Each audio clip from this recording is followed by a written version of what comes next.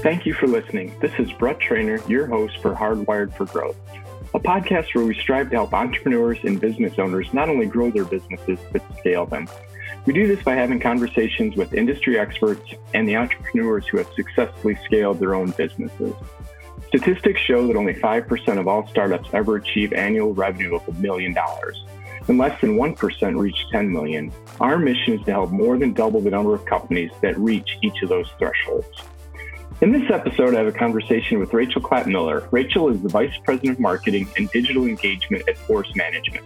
She's also has extensive television and media background where she is an Emmy Award winner and 6-time nominee for her production work. In this conversation, we discuss best practices of social media and other marketing tactics for growing businesses. This is a great episode for founders and CEOs who are looking and thinking about ramping up their marketing and specifically their social capabilities. The question we answer in this episode are why business accounts are different than personal social accounts, why it can feel you're speaking to an empty room when you're first starting out, how to balance promotional with informational, how social can keep your business top of mind and your prospects, why social can and should create legitimacy for your business, what to look for if you decide to work with an outsourced vendor, plus much, much more. Now, on to the intro.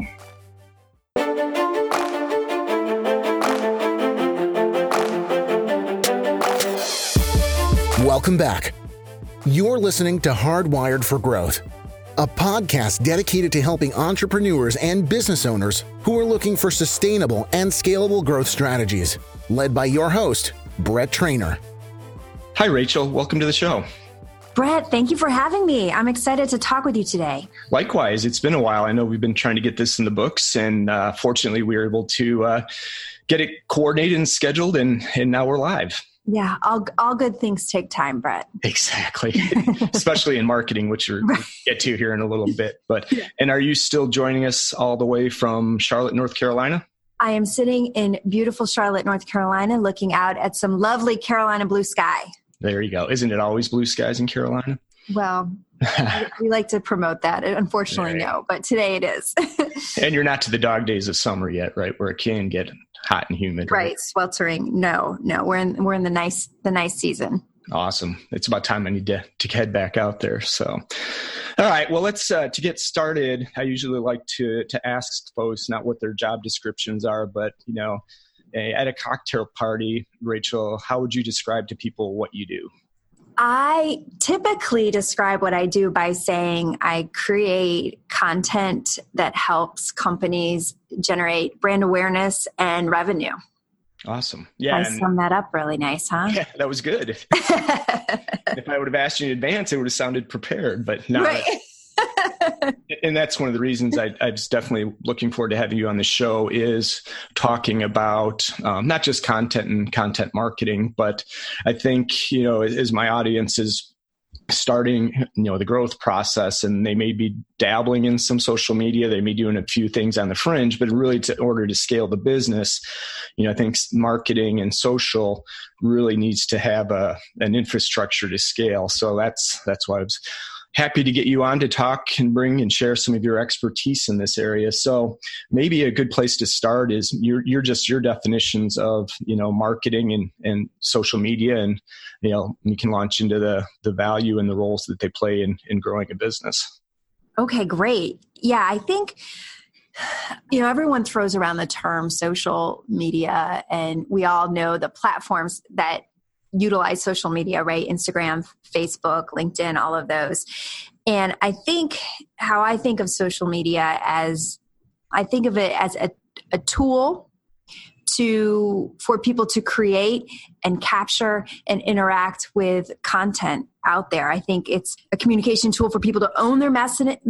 It's a mechanism for people to have immediacy and be in a moment at a certain event. And what makes social media unique as compared to other content avenues is it allows for that feedback loop, which is incredibly important when you're communicating on behalf of a brand. It allows you to receive messages from the people that you're promoting to. If I send out a press release, for example, it's a one-way form of communication. I'm writing it and I'm promoting it out there, but I don't have a way for myself or my company to receive information based on that.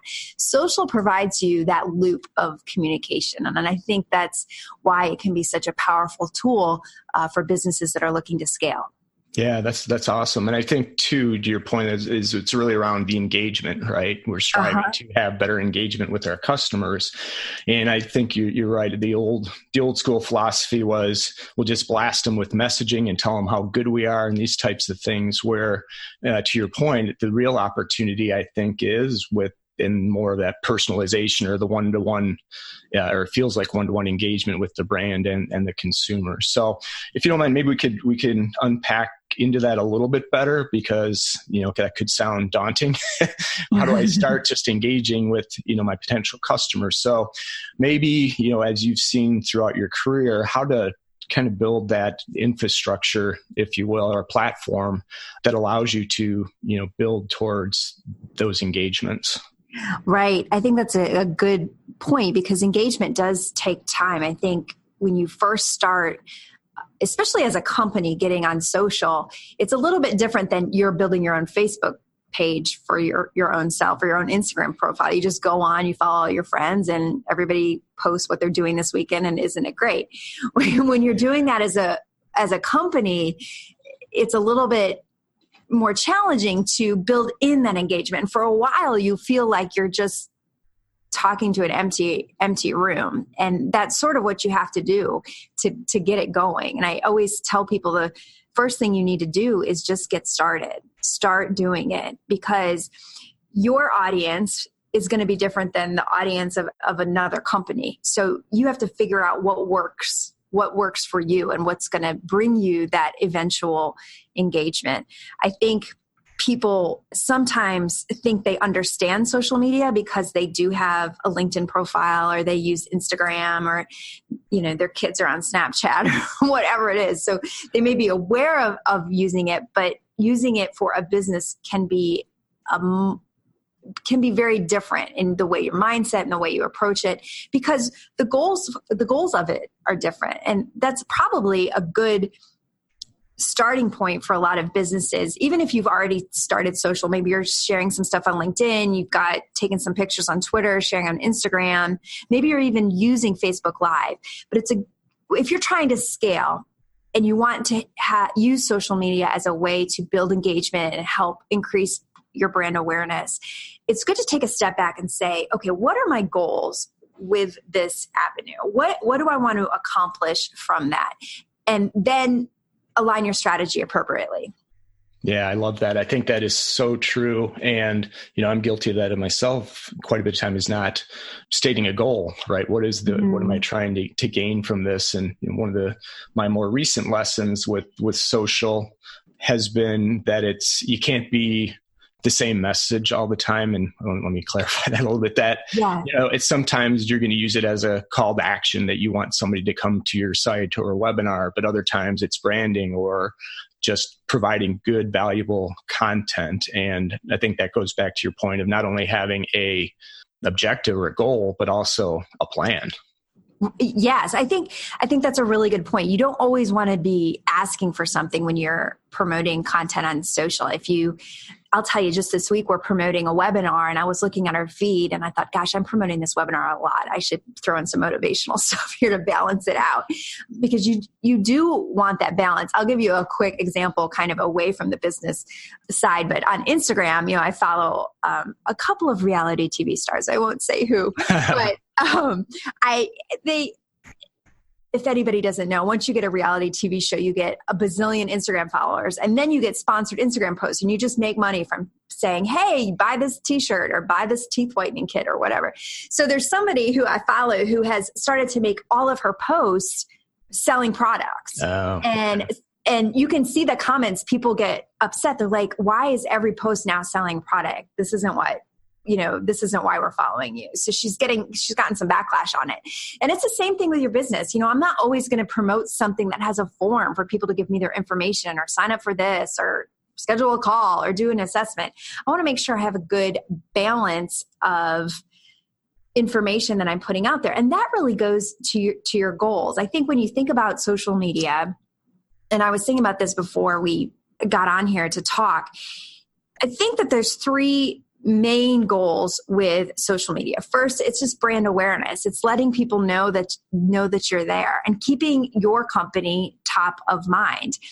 Well, you want to, how do we say? Like, you want to stay top of mind with a buyer because it might not be right now, but they may want to be buying in 6 months or in a year. So how do you stay in front of that buyer? Social is a great way to do that. Stay up in their LinkedIn feed. So I think brand awareness is a great goal of social media. I think legitimacy. I always say I compare social media now to websites. If you think about in the 90s when the internet was taking off and companies were developing very basic websites. And back then, if somebody said, "Oh, does that company have a website?" and somebody said no, they would say, "Oh, okay, well, not every company has a website now." Now, who does a business with a company that doesn't have a website? Right. That's absolutely true. Yeah. And we are almost there with social media. I think there's some industries that are a little bit behind, but if you don't have a social media presence as a company, it really speaks to legitimacy of your company. And it's not just, a blank LinkedIn page, or maybe you just fill out the about section. But if you go to the about section of somebody's LinkedIn page and it's a couple sentences and they don't have their header image and they have 2 employees on LinkedIn when they're really 500 employees strong, people start to question the legitimacy of your business. So I think that while the engagement and staying top of mind with your buyers and your stakeholders is important, you can't underestimate the fact that it really ties to legitimacy of your business now. So I would say that would be a second kind of overarching goal. And then that third, really, once you get it scaled and you're engaging and you're rolling with it, then I think it becomes that lead generation tool. That lead generation piece is tied to the fact that you have that legitimacy as an organization digitally and that you have that brand awareness. Both of those tie into your being able to use it as a lead generation tool. Yeah, I think that makes a great building block. And I want to go back to something you said with brand awareness, which I think is a really good point, especially if you're selling to other businesses or in the B2B space and thinking about it, that in the old days, you used to be able to just cold call and, disrupt people's days and get meetings and enforce a sale and get them to buy. And I'd say you can't force them, but it was easier from an outreach and a cold call to try to get somebody to sell something. But in today's day and age, they're going to know when they have the problem. All the research, they're going to do the research on the line and try to determine ahead of time, who's out there in this space that can help them solve this sort of problem. And if you're not top of mind and, you're not legitimized, you're not going to see that traffic coming to you when they have a problem. You still have to rely heavily on, outreach tactics, which are not nearly as efficient as if you build this social platform the right way. Right. It's like the old radio jingles. I mean, I know some people still have radio jingles, but why do they have jingles? It's because that stayed in your mind. So when you needed the plumber, you remembered the jingle for the plumber in your community, right? You don't always need the plumber, but when you needed it, you remember, oh, wait, call that guy that has that radio ad. You remembered it in that way. At Force Management, we sell sales performance improvement. We help companies improve sales rep productivity, generate more revenue per rep. Well, the pain points that we solve, a lot of companies have them, right? I could write a blog that says how to get more of your reps making quota. And a lot of people have that issue. The question is, when is that pain of the reps not making quota going to be strong enough for them to take action and call a company like Force Management to help them fix that challenge? And it's a spectrum, right? Sometimes you're sitting there, I'm going to wait another quarter, or we've got another hiring round. I'm going to let this initiative get through it. We're rolling out new products, whatever that is. But my job is to make sure that when they are looking for Force Management or for a solution like Force Management, we are easy to find. And social is a way that I can stay top of mind with those people who follow us. Right. No, I think that's a great point. And, the way I like to, again, not to the social media expert, but, to think about when they're going after their audience, right? There's going to be a company or individuals that know they have a problem and they know you and they know you can solve the problem, but there's probably a lot more that have identified a problem, but don't know who can solve that problem. And that's where I think brands and companies can differentiate themselves, is with that outreach coming to you because you've told the right story, or you provided valuable content that helps them better understand or process what their problem is. Yes, is to be there when they're looking. And I don't think at least historically, I haven't gone that deep thinking about that. But if when you're looking at scaling your business, growing your business, is to break it into those buckets and make sure you're targeting the right people, right? Because there's people who don't know they have a problem, don't know you, right? And don't know solve it. So don't, burn calories or money or time on, the hard to reach prospects. You may convert a few of them at some point, but, I think what you were talking about is focus on, the people that know they have a problem. And I think part of what you can do with your content is help educate people that maybe didn't realize they had a problem, but after consuming, they'd have a better understanding that, maybe I could be better. We could be doing this differently. Yeah, sure. And that's the whole foundation of inbound marketing, is to be developing content that speaks to the pain points and the challenges that your buyers are experiencing. And we put a lot of resources behind the content that we develop, and we develop it in a way that we have a continuous stream of content that we're putting out in the marketplace. And a lot of it comes through our blog, but we're also developing pillar pages and website pages and webinars. And it's a lot of the same types of pain points we might be talking about, or outcomes we're trying to explain that we can help achieve, but it's taking many different forms. And the reason we do that is because we're trying to meet people where they are. So you may have a blog that you might see on our website, and then you may notice that we hit that same topic in a podcast, and that same topic is in an ebook and a webinar, and it's on our G2 crowd page, that B2B review site. So we are slicing and dicing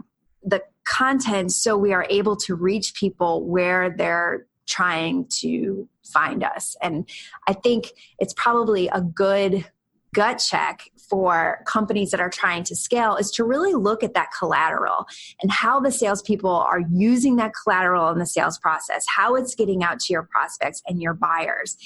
Is it focused on pain points that you solve? And is the value and differentiation of your solution at the forefront of that collateral? And does it align with how your sales reps are talking about your products? And that is a really critical step, I think, when you're trying to scale.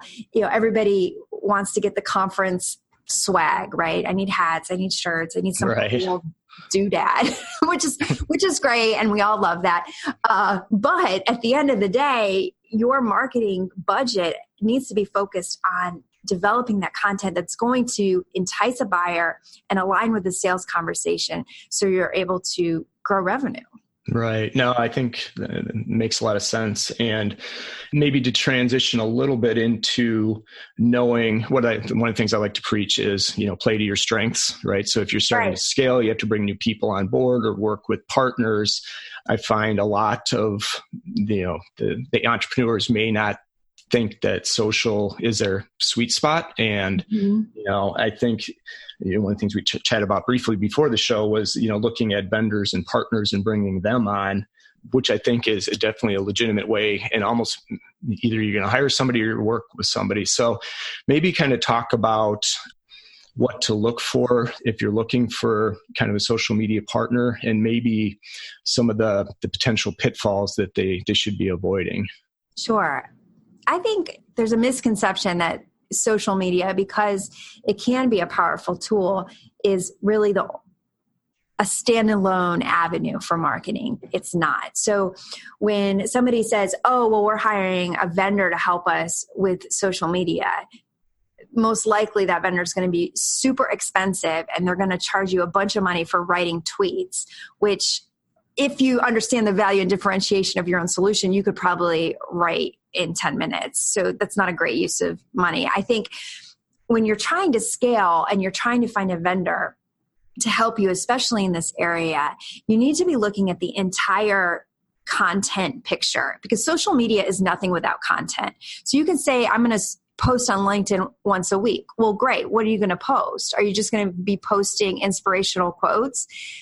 Okay, that's great to do once in a while, but it's not going to be driving people to your website. And right. it might start some engagement, but posting a great quote from, I don't know, FDR or whoever is make people hit the like button, but there's not that direct tie to your business. So I think you really need to think about how that whole content picture comes together. And if somebody says, well, I can just handle social media for you and isn't going to develop content, you're going to be spending money with 2 vendors instead of 1. So I would really look for somebody to help you promote things on social, but also can come in and help you with a content strategy that you are going to promote on social. That's actually great advice. And I think too, it's okay, if you start with one channel, right? If, and then expand from there, which I think goes back to one of your original points is know your audience, right? Where are they hanging out,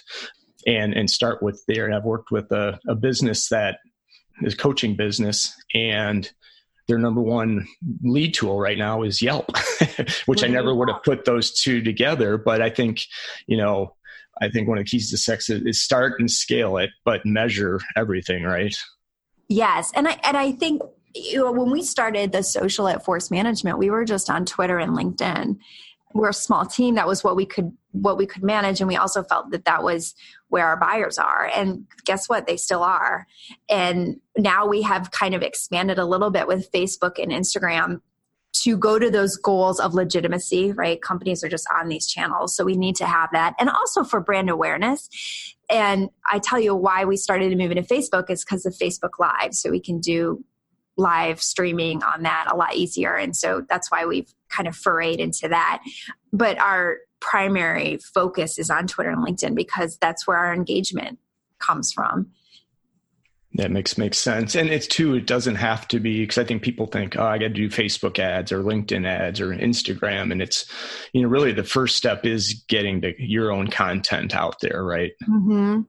Yeah, I think you have to do it organically first so you can see what you're dealing with before you start to venture into paid. And you made the point about measurement. I think, obviously measurement is critical, but there's more to social than just the clicks. Obviously, the clicks back to your website is where you want to go. And ultimately, if I promote a sales call on LinkedIn and somebody clicks and books a sales call, well, there's where I want to measure. But I think what we've learned over these past several years, here at Force, but then in also avenues that I've been in and other companies that I've worked with, it takes time. And the fact that people see you posting, even if they don't click, there is value in that. And when you're talking about trying to stay top of mind, if you're just popping up in that LinkedIn feed during the day, there's value in that. And I think you have to be realistic, especially when you're communicating up in an organization, when you're communicating to investors or whoever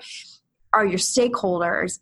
Those expectations have to be realistic. And, even where we are now, we have a great network of people, and we'll post stuff that nobody engages with, and maybe it has minimal likes, but people might click it, or they may say something to me, I saw that on LinkedIn. It's so, I guess what I'm saying is you can't always go for the main metric to show the value of medium. Right. It's followers, it's engagement, it's how many people shared it. And, are people coming to your website from social? That's another great metric to look at. And I think because it's not always going to happen at once. So you want to have some kind of leading indicators of success, because it will take a while for you to have a post with 60 comments or 100 likes on a post. I don't even think we have posts that do that now. Right. But I know that social's driving traffic to our website because I can see it in HubSpot every day. Got it. And so basically it's a marathon, not a sprint, and you have to treat it as a longer game versus oh my gosh, you got to make the investment in I feel like I fight for every Twitter follower still. I mean, they just don't come. We're not all like Kim Kardashian, right? Right. So you got to build it with value and people. Right. Exactly. And then it's there. And then all of a sudden you have this base of content where people are like, wow, these guys really produce some great stuff. And then it kind of works for you. Right. And there's basically no way to hack your way to scale, right? That's the one phrase I Well, yeah, I'm sorry, go ahead. You had sent over one at that point in advance, and I got to thinking about that. When we started paid media, we were really our goal was brand awareness. Like we wanted people to come to our website, and that was the goal, brand awareness. And so we really didn't qualify the traffic as much, but our hits went out the roof, which was great. It's great to say you hit a record number of web visits this month. Right. Well, the other part of that story is there was no conversion and the bounce rate was high and people weren't spending time on the site. So while our goal was right, is that we wanted brand awareness and we probably got that, we needed to then move to a more specific goal. So we moved to time spent on site for engaging. So I think that, yeah, you can hack your way and skew the numbers, but when you start to peel away the onion, if you don't do it right, the real return is not going to be there. Yeah, I like that. I think, to your point, you'd rather have 10 people that are interested in you than 100 people that aren't, right? They're not your target customer. So that's a very good point. Yeah. And it doesn't always, speaking as a marketing person, when I'm reporting out metrics, there might not be the wow numbers sometimes in those reports. But if it's quality over quantity, then that's what you want. It might take you longer to build those networks, but if it's of the right people, then it shouldn't matter. Right. No, and that'll pay off in time. The investment up front will pay off down the road. And it almost ties back to your original 3 points, which were, brand awareness, legitimacy, then ultimately lead generation. So, which if I'm summarizing right, those are the key. And then looking at your overall content strategy and a plan, just don't wing it, right? Have purpose behind what you're doing. And even I will say on that point though, too, Brett, I think you don't want to wing it, but at the same time, you want to be flexible and agile, right? It's okay to get something up quick and do it when there's a spur of the moment. Tiger wins the Masters after a great comeback, and you want to put something out there that talks about overcoming adversity, then do it, right? You don't want to have layers and layers of approval in your organization, because social media tools are driven by immediacy. And if you wait too long, like if you have a conference and you're leading a conference and it's Monday and you post about it on Wednesday, who cares? You missed the moment. Right. To get back to one of your points on engagement, right? You have to be personal and opportunistic, I guess. That's a great point.